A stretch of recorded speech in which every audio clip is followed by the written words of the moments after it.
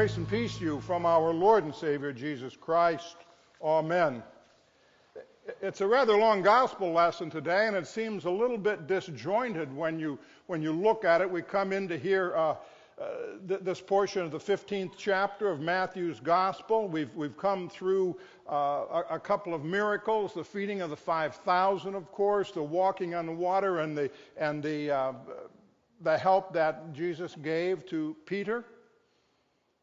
The very first part of chapter 15 is interesting in and of itself as well. Jesus comes from those great miracles, and he gets into a little squabble, I guess you call it, with the scribal authorities of his time on cleanliness. It seems that Jesus and his disciples are eating and they're not washing their hands.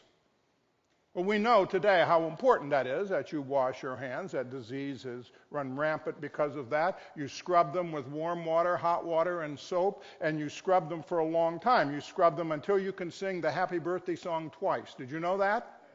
That's the key. I remember when I had a call to serve a medical system, and we were going through the orientation, and they had two things that I remember from the orientation. One is you're always happy when you come to work here. You leave any problems at home, we don't want to hear about them, get a smile on your face. And it was infectious. It was a great place to work. It was not a pastor's call, so that's why I didn't stay, but it was a great job.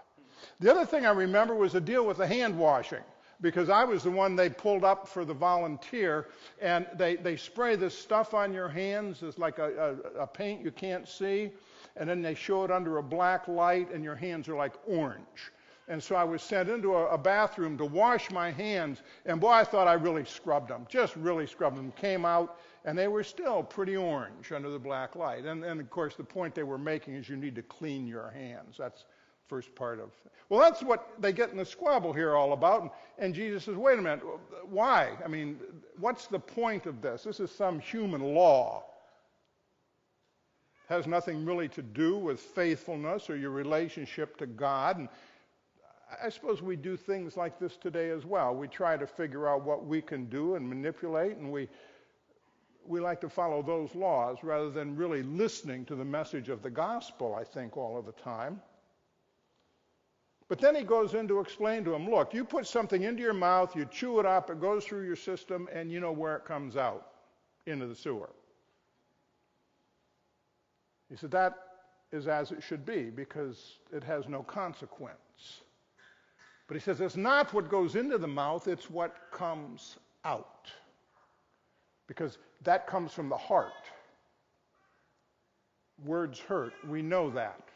No matter when people apologize, you can never take back something that was said. Oh, I'm sorry, I didn't mean it. Well, maybe not, but the pain never leaves.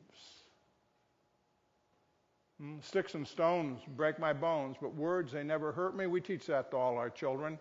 It's not true. Words do hurt. Here, Jesus is trying to explain to the disciples, as well as to the Pharisees who won't listen, that the important things are what come from the heart. Now, what's interesting is we often lose sight of what happens here as we go from verses 10 to 20 to 21 to 28, and we have this woman that comes in here, and they've moved location, so there's been some time that's passed. And I think sometimes Jesus does that. He says things, he lets them ruminate with the disciples, and then later we really have a teaching moment. And what we have in 21 to 28 is truly the teaching moment. They're along the coastline in Tyre, Sidon, somewhere along over in there. Canaanite woman comes up. She's a pagan woman. It's interesting what goes on in light of the miracles that the disciples have witnessed in the last couple of chapters over the last whatever amount of time. How quickly they forget. The woman comes up and she's harassed. Lord, have mercy on me, son of David, my daughter is ill, help her. We know Jesus has exorcised demons. Matthew chapter 8, we have an example of that. And so the word has, gone through the Holy Lands here. So she knows that he can do this. She has all faith that he can do this. And notice in verse 23, he doesn't answer her. And I think he's waiting to see what the disciples will do. And the disciples do what they do.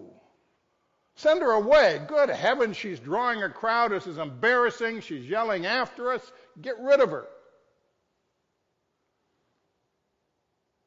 So Jesus, ever mindful of what they had done at the feeding of the thousands, takes it a step further. He continues his teaching moment, and he turns to this poor, helpless woman, and he says, you know, I'd really kind of like to help you, but I was sent here to help the lost sheep of Israel. Not that I'm not here to help the world, but I came to Israel first. I got to help Israel. And then she begs. She gets on her knees and she grovels. But she grovels in a worshipful position. Lord, help me. And then Jesus challenges what's going on here. This is just, again, one old man's perspective, but it seems to me that Jesus is setting this thing up because he wants to see how everybody reacts. He says, it is not fair to take the children's food and throw it to the dogs. Ooh. Ooh. Now, here's why you pay the big bucks to send people like Aaron and me to seminary. Because you read this and you just think that's disgusting. And it could be because dog was a negative term. But in Greek, the dog here is a little house dog. It's not some wild Rottweiler or Doberman coming after him. It's not some feral dog out in the street. It's a little house puppy. And she says, yes, Lord, but even the dogs eat the crumbs that fall from the master's table. And then the teaching moment comes in. Remember that section we just had about what comes out of your mouth is what's important, not what goes in? Woman, great is your faith. Let it be done to you as you would. The key in the midst of all of this is the woman's faith. Not the thing about the dogs necessarily. It's not even the thing about the disciples who so quickly have forgotten that they went to send 5,000 away and Jesus fed them. Here they're doing the same thing to this poor little woman. I don't know if she's little, but assuming. He's teaching them. Because you see, it's what comes out of her mouth that is so intricately important. It's the faith that comes out of her mouth. There are 3 steps of faith here. We have the faith of confession, the faith of defendants, and the faith of persistence. Or maybe all 3 of these go to define faith. I'm not exactly sure how we want to see that. But the point is, the confession she makes initially in verse 22, O Lord, Son of David. She knows who this man is. She may not be a Jew, but she understands. She has absolute faith that this is the Messiah, the Son of David that has come to the world, and that this man has powers that she cannot understand, that he is her Lord. Paul writes, you confess with your mouth, you believe in your heart, and you will be saved. I have to think that this is a great demonstration of confessing with one's mouth. It's not about telling everybody else in the world about Jesus. It's about telling Jesus you understand who he is. She's got the disciples standing there fighting against her, and yet, Lord, I'm focused on you and you alone, and you are my Lord. You are the Son of David, and I'm begging you, this faith of dependence, help me. You know, it's funny that Peter doesn't really see this. Remember, wasn't long ago?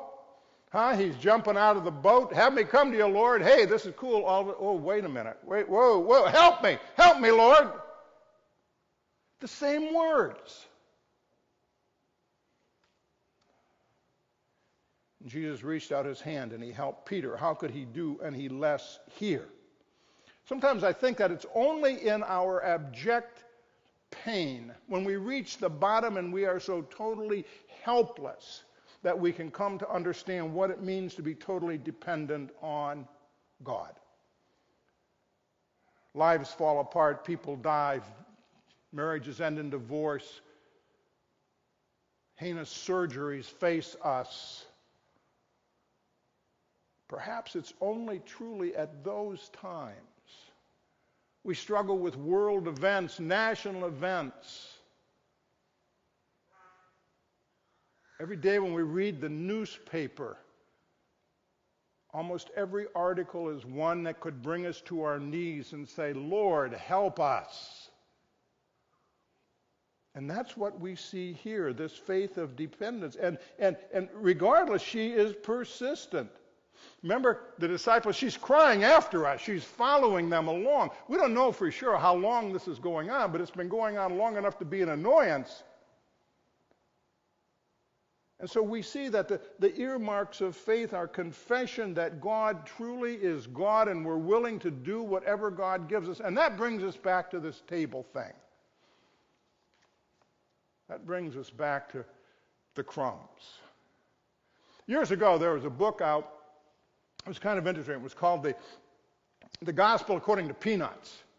And it was big in all the colleges. We read it at Capel University. We read it in the seminary. And it taught the gospel really from a beautifully naive yet faithful perspective of all those wonderful Peanut characters. It was a great book, very popular. There was another one out that wasn't quite so popular that some of us read, but it kind of spoke of the era. It was called The Gospel According to Andy Capp.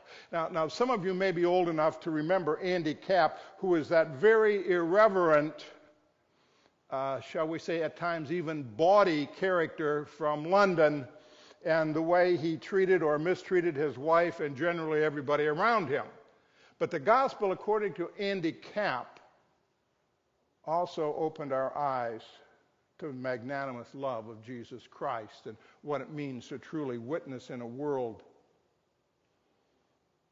I call this passage here the Gospel according to Katie. Katie's my little miniature long-haired dachshund. And when I read this and I think about the crumbs on the table, I think about Katie and I think about her laying under the table while we eat, just waiting for that crumb. Not bothering anybody, just there. But I'll tell you, when it drops, you don't want to be between it and her. She's the dog. My point being is that she is absolutely helpless because she's domesticated. She depends on her owners for everything.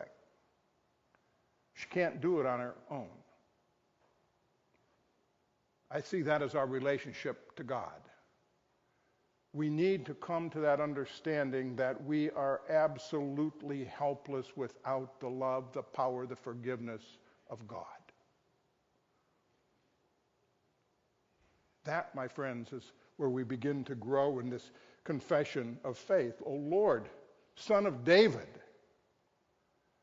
Do we know what that means to proclaim Christ as the Messiah, the one who truly saves the world? And do we cry out in dependence, Lord, help me? One of the great old jokes is this, is that there's a guy going down the street and he's pulled over by police, and the policeman goes up and he said, I'd like to see your license and registration. Looks at him, I'll be darned. Okay, well then thank you very much, and he hands it back. And the driver said, well, wait a minute, what was this about? He said, well, I thought you stole this car. You thought I stole a car? How did you think I stole this car? He says, well, I saw you go through this intersection back there and give the universal signal for lack of peace to the person that cut you off, and I saw you rant and rave, and then I saw the little ichthus on the back of your bumper, the little Christian fish sign. He said, and I thought you must have stolen it, because a Christian probably wouldn't have reacted that way.